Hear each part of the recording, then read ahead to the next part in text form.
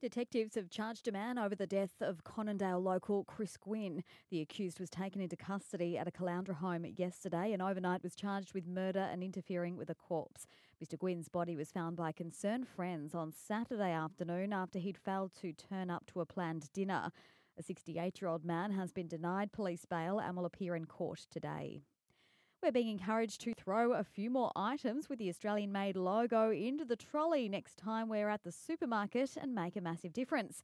New data from Roy Morgan for Australian-Made Week shows if every household spent just an extra $10 a week on Aussie-made goods, it'd add $4.8 billion to the economy and create 9,500 new jobs.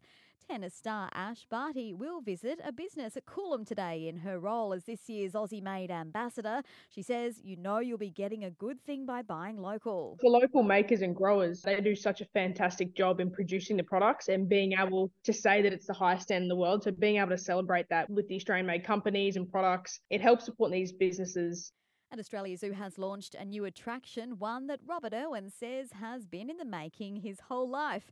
Cheetah Grasslands is a state-of-the-art habitat across 2.5 acres of open grassland and natural waterways and is now home to cheetah brothers Josh and William. We really hit some very uncertain times through COVID, so it kind of was on the back burner a little bit, but in the back of our minds, it's always been a priority because it was such a priority for Dad to get these cats out there for people to see and to give them a really great slice of the wild. So it was just so wonderful that the stars finally aligned. We could do this, and now, we're seeing so much support and everyone's so excited. So this is it. Guests can now see them.